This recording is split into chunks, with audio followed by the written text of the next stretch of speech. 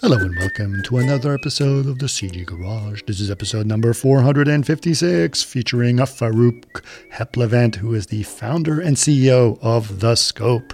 Faruk has had a very interesting background. He actually did a lot of stuff in car photography and car advertising with traditional photography, and sort of understanding that evolution, what happened, and it obviously transitioned into CG, which ended up having him found his company called The Scope, which is very interesting to see that transition. Very cool stuff going on there. But he also, his company developed something called The Scope City, which is a groundbreaking way of looking at urban environments for cars, but actually could be done for a number of things. So really interesting to think about it. Highly encourage you guys to, when you listen to the podcast, just go to the episode page and check out the links in there for some of the stuff that they have been developing, which is really, really cool. I will say that this is our last podcast episode for 2023, which is sad, but don't worry, there'll be many, many more happening in 2024. We actually have a blog post out of all the cool episodes that have been out in 2023. So if you want to go back and listen to some of some of our favorites, just go to our blog at chaos.com and check out the best episodes of 2023, or at least from my perspective. There's been many, many though. So really cool to see that. We do have a couple other announcements as well. I want to notice that Chaos is actually now an official member of the AOUSD, which is the Open Alliance of USD. And we are very excited to be a member of that, along with some really great companies. This is something we feel very strongly about. We feel that there needs to be many more open standards in terms of data formats, especially USD. So we're very excited to be a member of AOUSD. Also, a couple of product announcements. A new one that I want to make sure you guys are aware of is Vantage has update 2.1, which has got some really cool things in there, including hair. Yes, hair is available in Vantage, which is very exciting, as well as displacement. So lots of new stuff. If you guys are big Vantage people, like I am, you will be excited about this new update. Go check it out. I did announce last time that V-Ray 6.2 is out with a lot of new changes. So if you want to check those out, just go to chaos.com. It's available for 3ds Max with all the other DCCs to follow shortly. But I also want to say that Corona 11 is also out. And if you want to know more about those, you can go to corona-renders.com for that. There is one event still happening in 2023. This is our webinar of ArcViz Masterclass for Creative Lighting, hosted by our good friend Nikos Nikolopoulos, and it's happening through the 25th of December. Yes, you can definitely sign up at chaos.com/events. There are going to be several of these that are going to be going on through 2024, so make sure and follow those as well. So just, again, go to chaos.com/events. Now, if you guys want to know more about the podcast, of course, you just go to chaos.com/CG Garage podcast. CG Garage, sorry. You can go to facebook.com/CG Garage podcast for our Facebook page. If you'd like to watch these videos, there are all of our videos available at youtube.com/Chaos Group TV. If you guys have any other ideas, suggestions of podcasts, like this one was a great suggestion from one of our listeners, just go to labs@chaos.com. Again, that is labs@chaos.com is where you can email us all of your ideas. But for now, please enjoy episode number 456 with Faruk Heplevent. Welcome to another CG Garage, where the Chaos Group talks. You'll know it's over when the last bucket drops. We're gonna fire off rays in high dynamic range. We know that ambient occlusion is passé. Global illumination won't lead you astray. And while image-based lighting is really swell, you need to make sure everything has Fresnel. So, but what I want to start with, Faruk, is know a little bit more about yourself. Like, how did you get into computer graphics and your interest in the stuff that you do with computer graphics? Well, my heritage, my upbringing is photography. So I started working as a car assistant, a photo assistant very early. As early as 1989. Okay. MTV and stuff, right? So it's wow. So learned with a very, very cool still life photographer, shooting 8x10, everything in camera. He had his own processing, transparency processing lab and all that jazz. So So learned the craft there, and went from there. Assisting for other guys. Worked for big car photographers after that, and this is how I got into car photography. And was this all in Germany?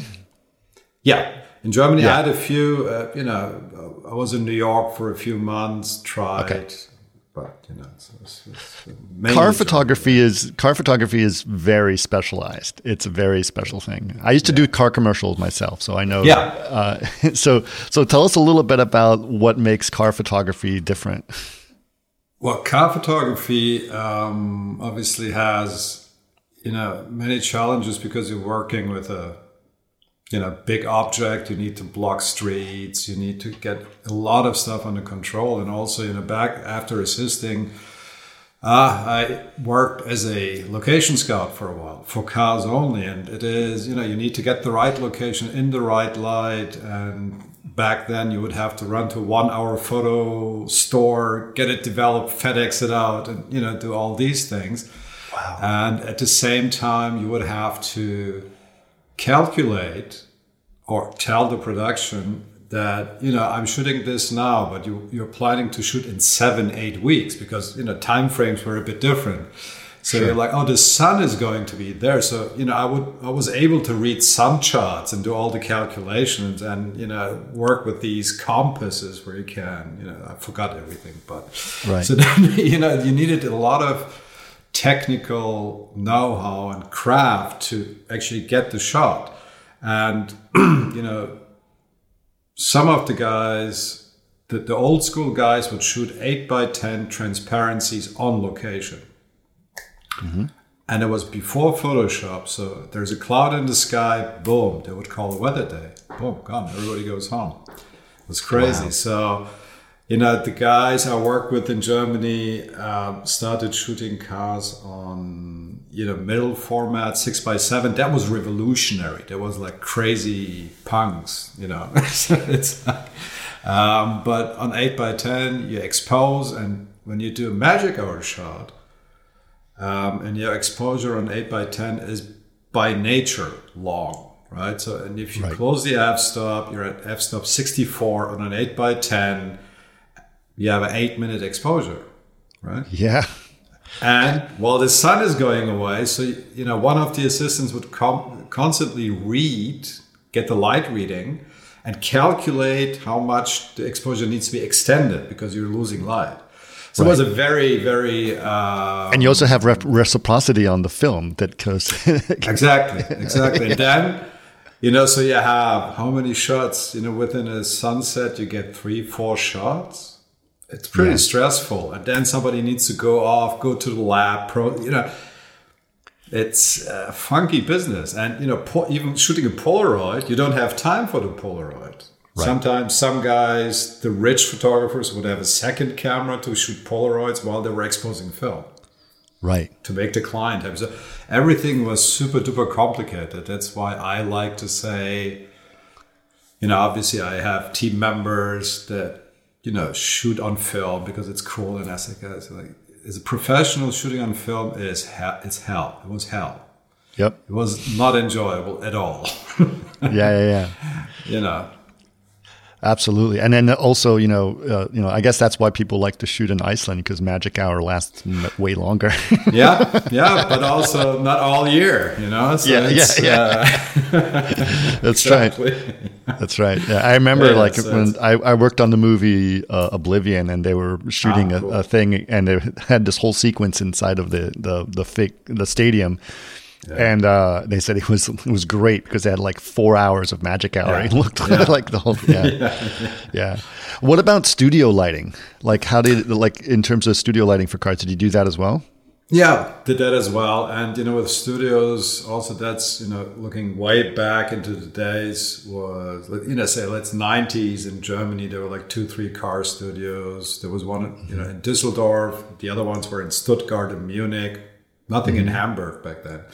Right. And, you had situations where some photographers would get a job because they were the only ones who had a 1200 millimeter lens on 8x10, because the lens was like 50K or something. I don't know, some crazy number. Yeah. So it was a very, I don't want to say uncreative, but it was uncreative because it was technically so limited what you could do to get the shot. And, you know, in the car studios, you have these huge flying flats that you either light with custom built flashlights or, you know, tungsten lights. You know, you need to light it, then you need to look at a Polaroid, expose the Polaroid for 8 minutes. And everything was tedious. When I look back, I'm like, oh, Sure. it's just, you know, it was just, was not very, very enjoyable. But when I started as a photographer, I worked together with a partner, also, you know, former assistant colleague, and we were the first couple. You know, now there's a few photo teams out there, and we started and said, okay, we do people and cars, right? So mix it up, and the one that is not shooting has time for the client. So, you know, we kind of, Sure. I don't know, at least for Germany, I think we were the first ones to do that. Right. More of a team approach, which in photography and car photography was quite unusual, because, you know, the car photographers had to be such alpha dudes because they're carrying so much risk, responsibility, big production. So you had those types actually behind the camera back in the day. Right. Changed a lot, which I find very refreshing. You know, it's more Yeah, about creation interesting. and not, you know, having the money to do it, having the resources, having the equipment. Those were reasons to get the job. Right. Yeah. Yeah. What about running footage? Were you doing some running footage as well? We start doing video? I didn't do film. We did, you know, I went to film school in New York for 3 months, like a private school kind of thing, looked at that, but photography was more achievable at that point. Sure. And we started with Scope, we started doing running, you know, footage 5 years ago, because the projects that we were on are mainly launch projects, car launch projects. And the client said, well, we need stills, yes, but we also need, you know, the web internet is getting, we need, you know, footage. So we went ahead and learned it, essentially. Sure. Which also, with CG, I love it, because, you know, you mess it up, you go back, you do it again. Obviously, you know, your time runs out at one point. But sure. still, you know, you have the possibility to learn compared to on location. You know, day is gone, money is gone, everything's gone. Yeah, I mean, we'll get to running footage in a minute, because I know how that is a real thing that costs. You know, traditional running footage costs a ton of money. It's very expensive. But did you move to digital from film? Did you go through that process of going to digital cameras? I did that as well. So I was talking to somebody the other day. I said, well, you know, it's like I went from 8x10 to smaller. We went from there to digital. And then it's like, you know, AI. I'm like, yeah, AI is a thing. But, you know, it's a thing, you know? Right. Yeah. So you've seen all of those transitions. And so you're always expecting something that's going to disrupt everything, right? Exactly. And Photoshop, you know, I've seen Photoshop. We had the same conversations about, I can see it's Photoshopped and it's better when it's shot in camera. It's all I think AI has fantastic use cases. Sure. And the great stuff, somebody's prompting a long time. You know, I render by the time he's finished prompting, or she. You know, so it's sure. You know, in some cases, so it's sure. It's going to. You know, I love it when AI helps, and it does help in quite a few instances. I, for example, like to speak about. I'm a very bad copywriter, obviously. You know, a photo person, not a big writer. Right. You know, I use Jasper for over 2 years now because it really helps me write. Sure. So, and it's the same for other people, I think, with image creation. And, right. Yeah, it's going to. So tell me a little bit about, you know, obviously you've gone through transitions. You went through film, you went through digital, and you've gone through all of these different things. So how did you start your studio? Like, how did this all begin? It started 2007. Essentially, it began because I lost a job to CGI. So I'm like, oh, that's not good. So I need to, Interesting. So it's happening, right? So it was, and it was a situation. Obviously, I was aware of CGI, but we were around what year was this? 2007. Okay. And I was aware that the car manufacturers were super interested in CGI efficiencies, time saving, all the things that everybody is talking about. But when we lost the job, or the marketing client wanted to work with us, the creative director wanted to work with us, but there was a decision where they say, "Oh, this studio is doing the CGI, and since you guys are not experienced with CGI, you're not getting the job." I'm like, "Oh, okay, hold your horses." It's like, what's going on? So in a way, interestingly, it jumped back to the situation where the guy with the 1200 millimeter lens got the job because he had the lens, which I always felt like, okay, you have the technology, but that's it. It's technology, right? It's yes. But so markets seem to go through those cycles. It might, jumping over to AI might happen. Somebody might be able to prompt: is it good? Is it bad? Is it correct? Is that person creatively the best to do it?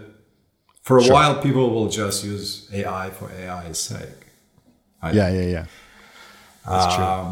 But so this is how my interest in CGI started. So I opened the scope initially just as a retouching studio for our photography business, and started looking into CGI. But also we learned very quickly that we will not be able to compete with, back then it was RTT. I think they belong to Dassault now. And, there was the players, Maccavision.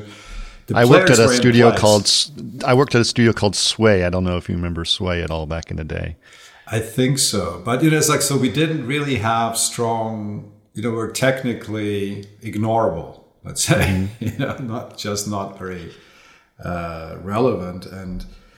But we learned quickly creating locations or sets at that stage was something we could do pretty well, because it needed the creative input, and we focused on light.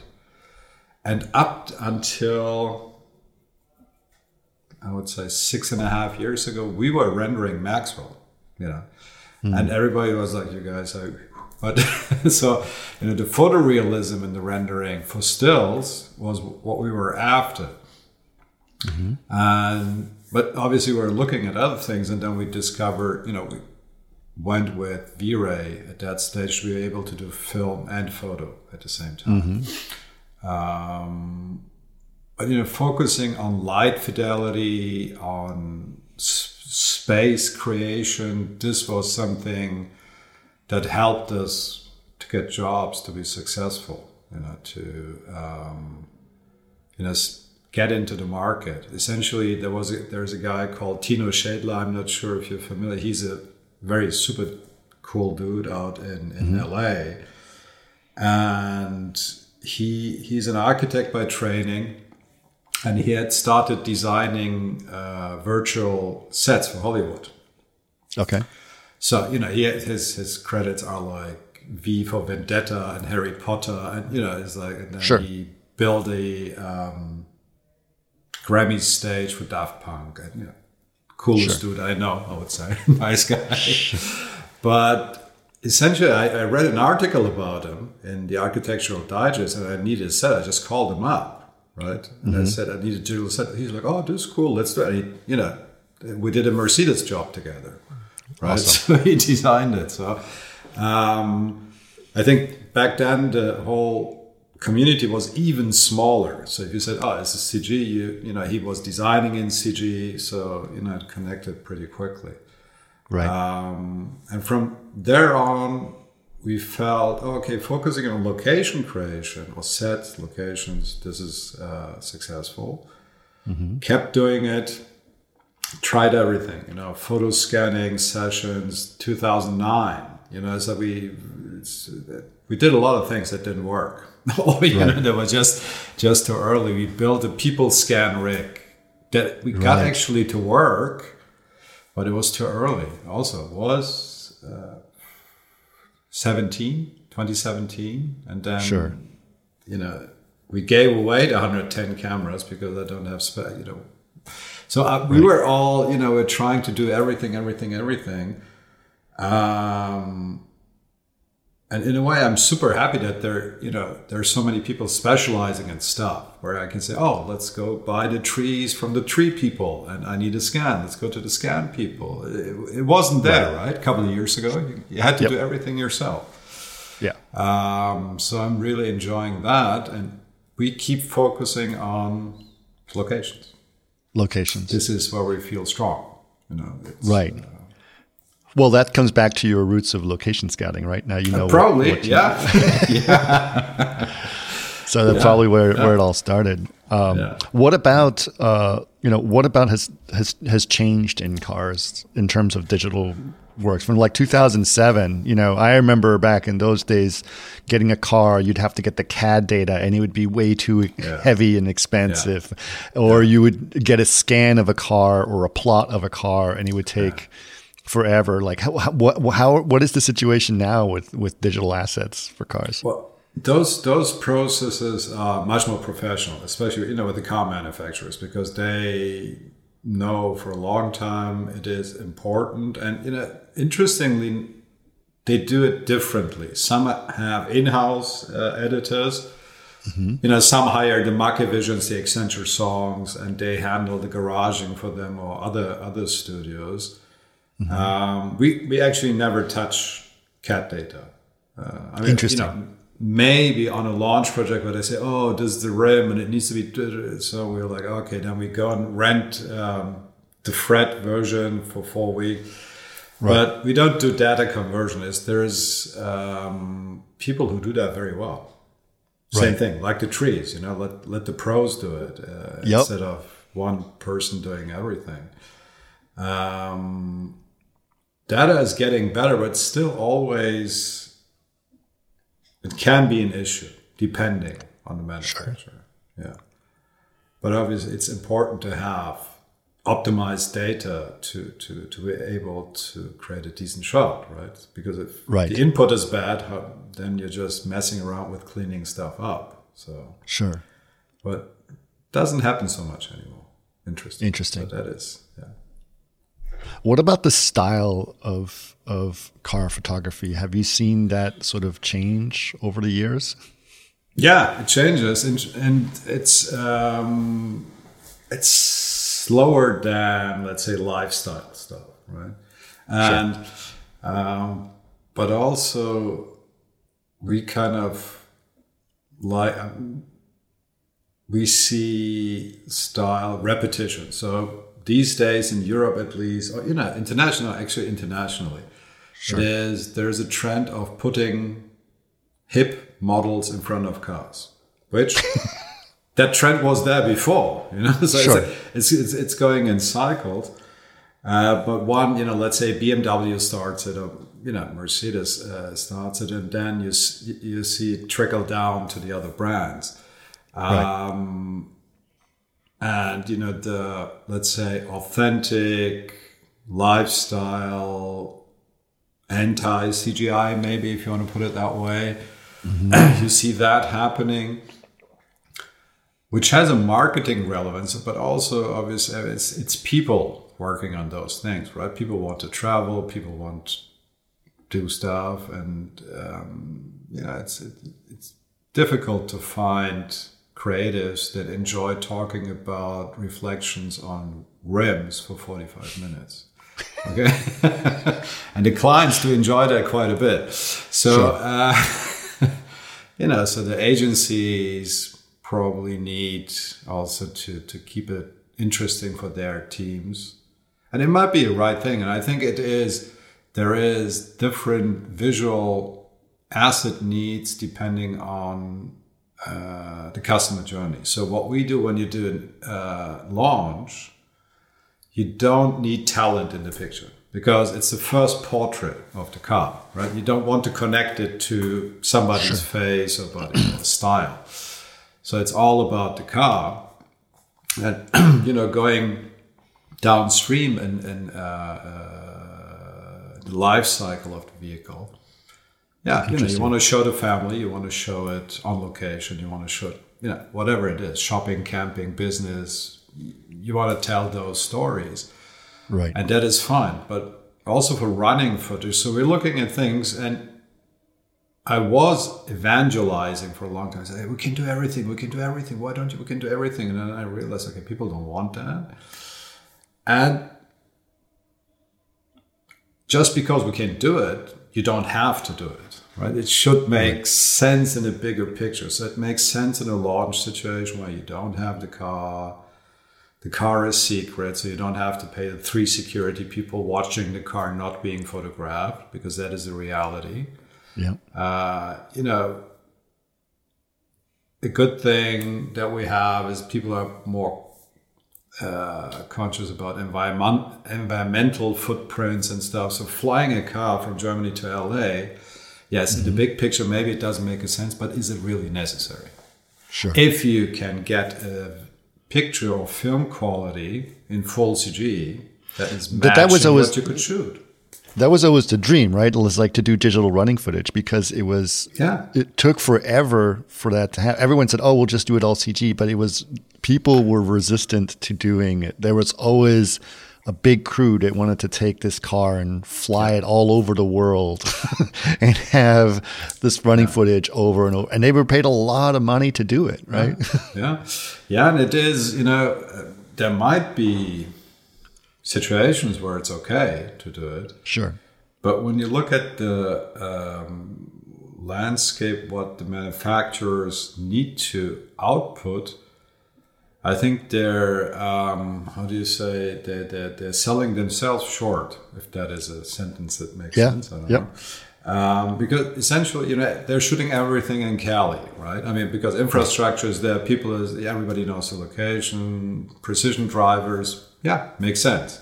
Sure. But we heard quite a lot lately that people, the dealerships in Florida are like, okay, guys, fine, but we're in Florida and we grew 150% the last 15 years. Business is here. You see mountains in Florida? I'm sorry. Right. Any mountains here? Can I? And they're like, can I have some palm trees? Can I have some ocean? Can I have something that looks like here? Right. Sure. Or you go up to northeastern, New York, Boston, these areas, right? Looks very different. Looks very different. So it is coined localizing, I think. So this is actually what's happening. What will happen more and more when for example, with what we're offering, manufacturers could get it for less than what they pay for going out and shooting. Plus the advantage is like, you can change colors, you have all the CG advantages in the next step. Mm-hmm. You control light, you control season. It's all great. Trim packages. Trim packages, facelift, updates, all these things. So, right. But interestingly, the car world moves very slow. Right, it's like a big ship. So somebody needs to make a decision and say we're going left, and it's like, it doesn't happen rapidly. So, but I think it will happen more and more. And interestingly, since AI is in the market, we're like the old school guys. That's very interesting. That's a very funny experience. You're like, CG. We know CG. It's not stealing jobs. It's good old CG.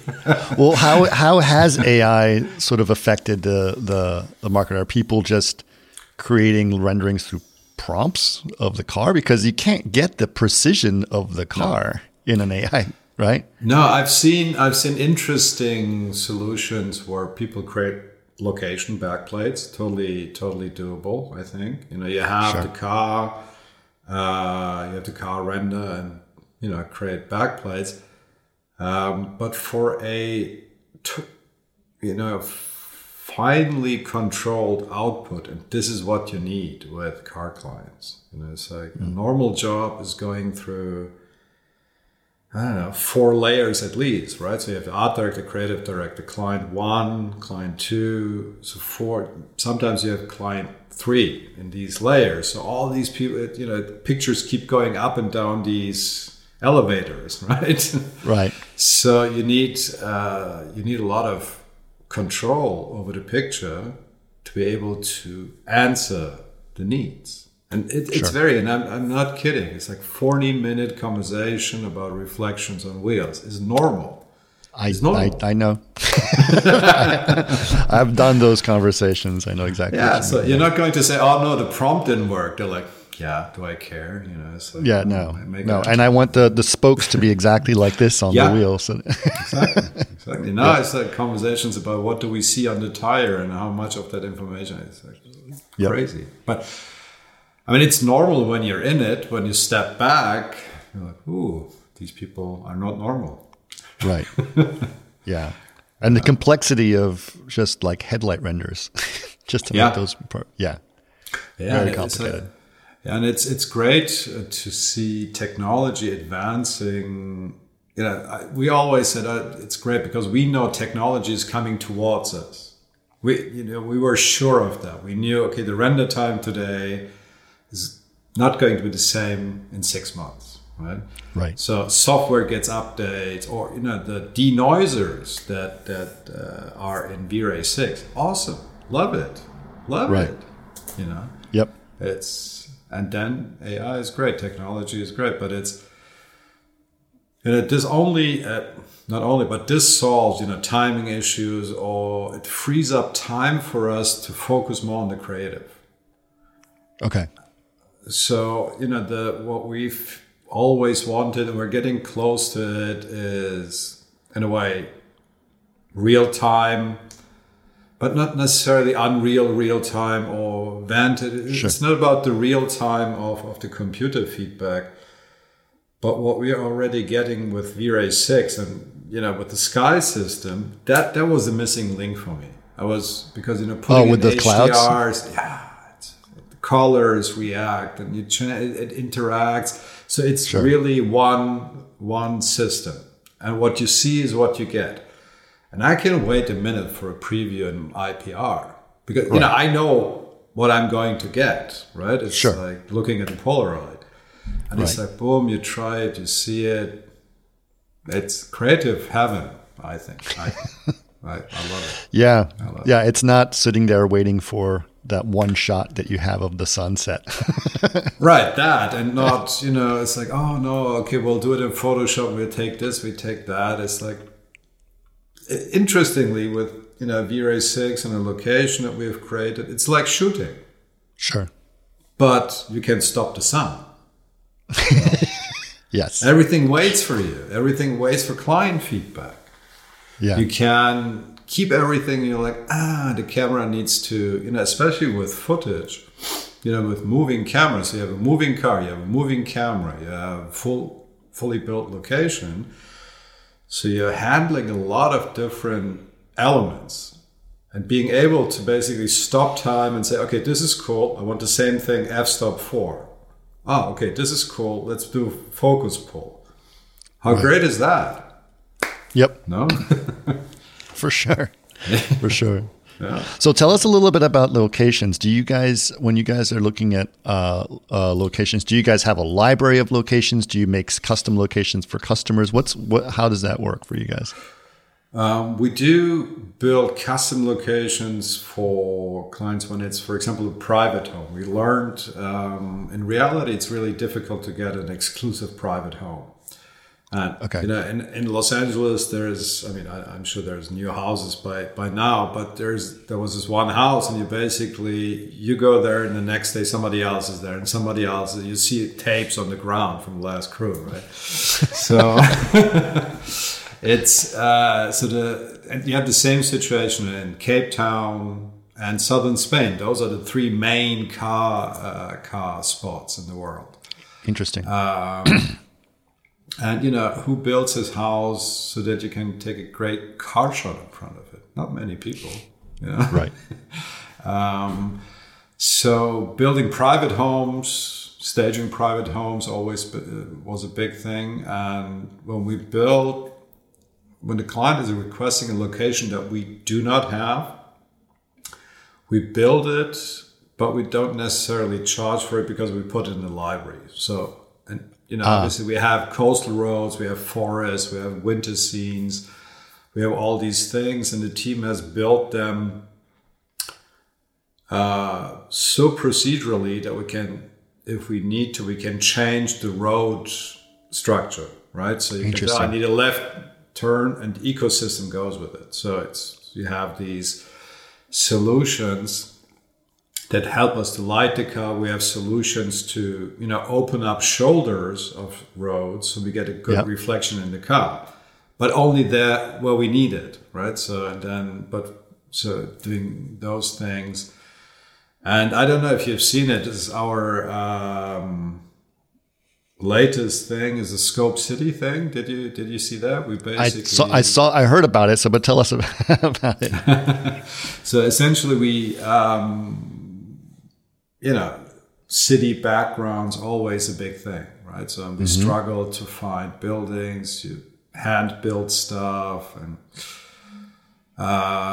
you buy stuff, and the quality is mix and match. So it was very frustrating. So the city build has always been a holy grail, I think, of location build in CG.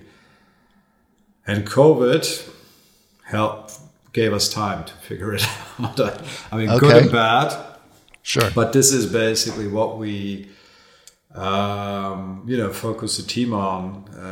Said, okay, let's work on that. So it's an interesting, good project. And also looking at it this year, we realized we went a bit overboard. If I had known it, if I had budgeted for it, I would have never done it. Right? It's like right. It's like 25,000 hours or so went into the thing. Building the city? Yeah, building a tool that builds cities. Right. But I ignored it for many, many reasons. And now we have this tool we call Scope City, and it's built on a Houdini Maya V-Ray pipeline for us. But we're working on solutions so that we can output it to different render engines as well. Unreal obviously is pretty popular. We have friends that are using Arnold, and sure. Right now we're thinking Omniverse might be the solution to be able to supply all the people that they wanted and needed. So we're talking to NVIDIA about that. So it's also very interesting. Right. But so essentially we have a tool that builds procedural cities that are generic somewhat, which in our world is great because you don't have IP issues. Right. And we have the capability of building customized cities for every OEM or every car manufacturer. So Audi City, Mercedes City, we could do that because this is what they want. You show it to them and they're like, this is great, but I want it exclusive. And if you hand build it, you're like, okay, how much am I going to charge for this? It's like, So with the machine, you can make an exclusive. Yeah. Yeah, we can, reconfigure it, output it, and then essentially lock the numbers that are only for Audi and say, okay, nobody else can use that, which is pretty interesting. And a lot of Archviz people reached out, also super interesting. And I wasn't aware they need cities. Yeah. So, okay. Well, what are these cities are obviously procedurally generated, right? And so do you say, okay, here's a city, and then boom, you just give them the mesh of the city with all the stuff, or do they still have the ability to customize it once they have their city? Well, they can customize it. I think a lot of work needs to go into prepping and propping the location. So essentially, we're giving them an empty city. Gotcha. You have the buildings, you have the roads, you have all the detailing figured out there in a very efficient file. Mm-hmm. So, like a city, not one city block, a few city blocks is only 120 megabytes and only has 1 gig of texture file. So it's really performant. It's pretty, Because, the team has built, so it's instancing, obviously, for the geometry. But what is super successful is we built a layered material system. Okay. where all the materials see each other. So if you also, and it's procedurally texturing stuff, but you don't need very high-res textures to do that. That's what keeps it very efficient. And it's not like the decals that they use in game engines. It is geometry, so displacement. So if you have a crack on the road, the crack will see the line and break it and do all these things. But that's a fairly complex material system. And the challenge there was to calibrate it so that it works for all the different use cases. Sure. But then, and on the texture side, we're using Substance Designer. Yep. So also procedural. So you can update, you can say, I don't want red brickstone, I want yellow brickstone. Or, changing these things and delivering as a V-Ray scene was super successful also. So we shared a test file with quite a few people over the last 6-7 weeks. So I'm looking forward to see what they do with it, because we had shared it with a friend and he came back and we were like, oh, wow, cool. Other people can do cool stuff as well. We're like, let's share with everybody. So we put it out on LinkedIn, and now I'm excited to see what comes back from that. Yeah. You should try. I'm sure you guys are looking at some stuff that we're doing with Vantage, but Vantage now has gotten very interesting, and what it can manage. So I'd be curious to see if you guys have tried some of those things as well. No, we haven't. I have Vantage. I met the guys at FMX, and they showed it to me, but we didn't. Unfortunately, we didn't have time to really test run it. Our TD wasn't available. Was busy doing other stuff. But I definitely want to try it. But because I was like, well, Vantage is cool, but if I can hit IPR and I see a preview and then I just send it off to render, I was happy with that so far. I didn't need the more speed, for me at least, to and so, but obviously something that we have not explored enough. But I'm sure it's going to work with that anyways. It's a V-Ray scene, right? So it's we're doing a lot of interesting experiments with Vantage because it's because of its interactivity, it sort of opens up the door to more possibilities. Yeah. So I'd be curious to see, and especially also because we can manage a lot more geometry than rasterized renderings or rasterized solutions. So that's also something that's interesting. But it is, it's a fascinating thing. I think it's fascinating that you guys have created an entire city system started with car photography. Well, film. Photo and film. But this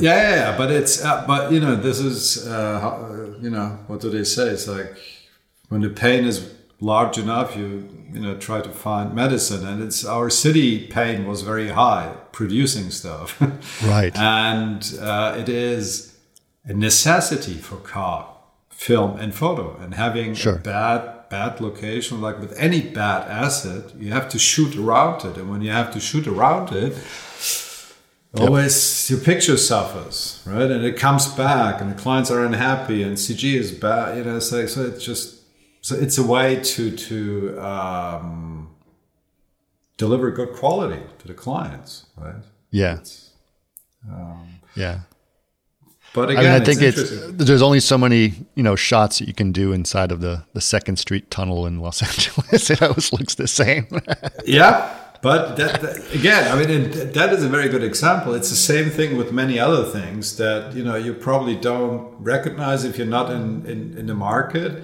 But it's like again and again, and I know that location. It's like, but I don't know. Somehow they can say, "Oh, I'm the only person here today. It's good enough for me." It's my reality. But I definitely think, our belief is that the location is a supporting actor, but like supporting actors in film, incredibly important. If they're not good, they just pull everything down. Sure. If they're good, they help the hero shine more. And So we're starting to build, the business of location licensing, because we know we cannot do every job. We're a small crew. How big are you guys? We're like 10 people. Oh, wow. Okay. Yeah. That's it. Yeah. And so are you going to, so you're looking to license license locations, but what about licensing the actual city builder application? Yeah, we're talking about that as well, but the conversations we had is like, what is your SLA? I'm like, what? Service level agreement? No, I'm not. No. If you have problems, don't call me. Figure it out. Right. This is what we do. Right. No, we're not a software company, but there is. We're looking at maybe a solution that might work out. We'll see. To build an app on Omniverse. That seems to be an option. So where we say, okay, this is our things, and then they can help us put together an app so that you can maybe say, Scope City in Omniverse, you can go in and output your own city. So, right. But is it a business? I don't know. It's how many people need cities? I don't know. Well, it's interesting. I mean, you're actually discovering that yourself, right? So you're discovering the need for that and where people are doing it for sure. Yeah. Well, we know, our friends and other studios, like, all of us have experienced it, right? You need something now because somebody has changed their mind, or, the deadline is too short. So we're thinking, well, okay, if they know they can license a Scope Coastal Road for so and so many bucks, and all right, that's going to be fine. One problem solved, so I can focus on cameras and light, or getting it done. I think that would be cool for the community, and we would, we said let's do that because we have, for example, we built a great desert, haven't used it for 18 months. It's a shame. It's a great desert. It'll come back into fashion. But somebody probably has built another desert, right? Or, right. I don't know. I mean, desert obviously is not so difficult, but city. If you have a few ready-made cities where you can log on and say, let me grab this location, put the car in it. I had, there was a young lady from Nairobi. She requested the scene, and she's a virtual fashion designer. Okay. Has done cool stuff, right? She's like, can I have it as a location? I'm like, yeah, cool. It's like, that is, I think, super interesting, super exciting. It's also for me, going outside of cars and talking to other people. Right. And, highlights on wheels, which is fine. I'll do it, but there's another world out there, it seems. Yeah. And what about these cities? I mean, is there a specific style that you have? Do you have if you have an old medieval city, or do you, or is it mostly modern cities right now? Right now, it's the one that we have is the main one is like Lower Manhattan. So gotcha. You have that, and then we have different building types. So we have, at this point, 17 different arch types of buildings that Houdini can use to build different shapes and heights and base layouts. Mm-hmm. And you can say, I only want these 3 buildings, or you say, I only want the brick stones or no brick stones. So you can configure that when you put it together. And we have 2 systems. One is where you go into an OpenStreetMap file, or you download it, and Houdini can read it, so it knows how high the building should be and what the plots are, and builds based on that. And then we have a second approach that we named Centerpiece, where you art direct it. So essentially you just pull cubes and say, I want a building here, I want a building there. When you design a shot, especially for stills, you're like, this is the hero angle. I want, this is where I want my buildings. And then you give that to Houdini, and it outputs the location. I mean, it's quick. It works pretty quick.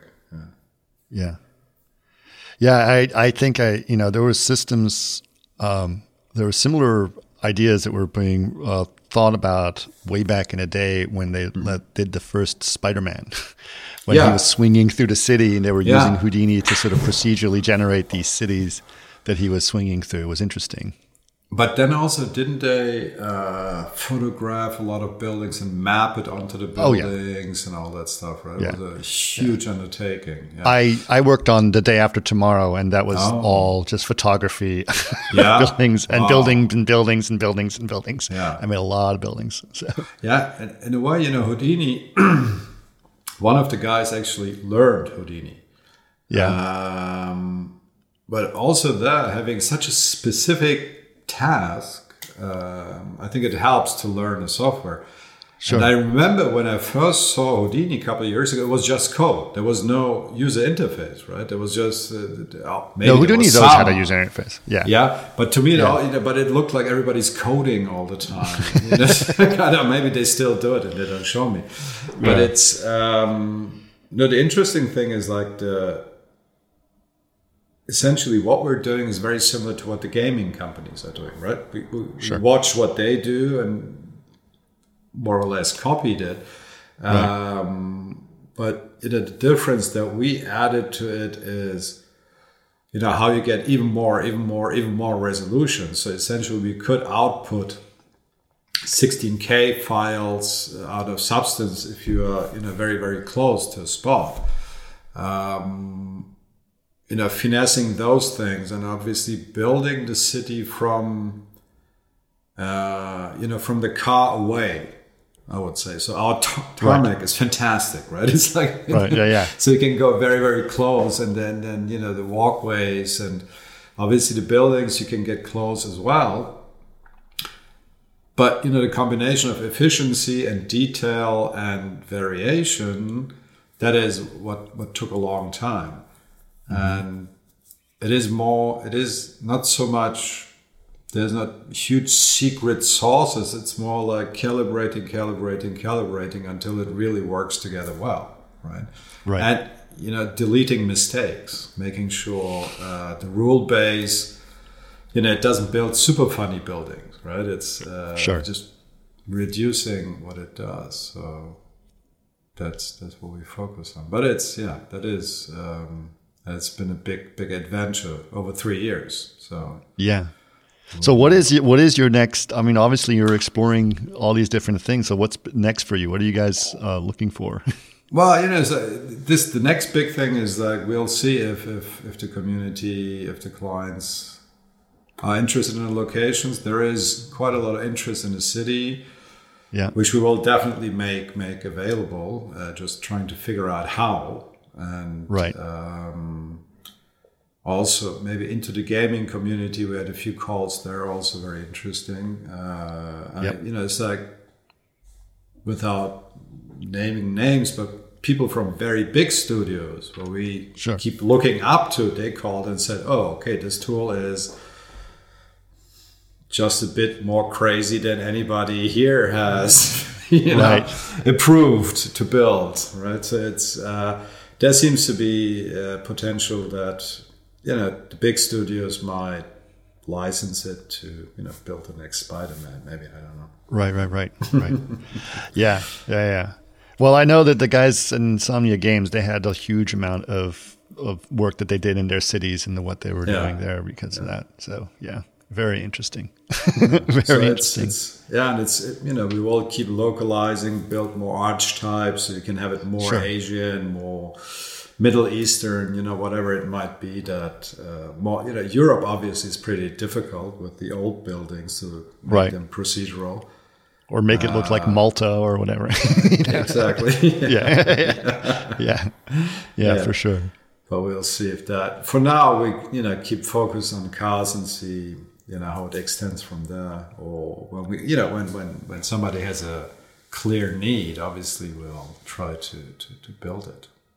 Yeah, interesting how you guys continue to innovate in all of this because you've started very much with a very traditional issues and you've seen all the problems, and sort of solving those problems one by one has been pretty cool. No, it was a fun ride. Yeah, fun ride. Yeah. Well, this has been a fascinating conversation, Faruk. I really appreciate it. I'd love to, learn more. We'll obviously put links on all of this stuff on our page so people can see it. But yeah, the procedural cities is a great conversation. I really appreciate understanding that. And going back to car stuff, I love doing, it's very tedious, but it was kind of cool at the same time of just making that car look perfect. We enjoy it. It's and again, the power that CG gives us to get it really precise is great. And even with that, it's still difficult enough. Sure. I always like to say it's like classical music, right? Bach is Bach. You know the notes. Everybody agreed on those, but everybody, it gets reinterpreted, and you need to do it again and again and get it done every time. Right. So that is the interesting challenge. That's a great way to put it. So, well, thanks for joining us, and I hope you're well, and we look forward to seeing all the cool stuff you guys are doing in the future. Cool. Thank you very much, Chris. Thanks for having me.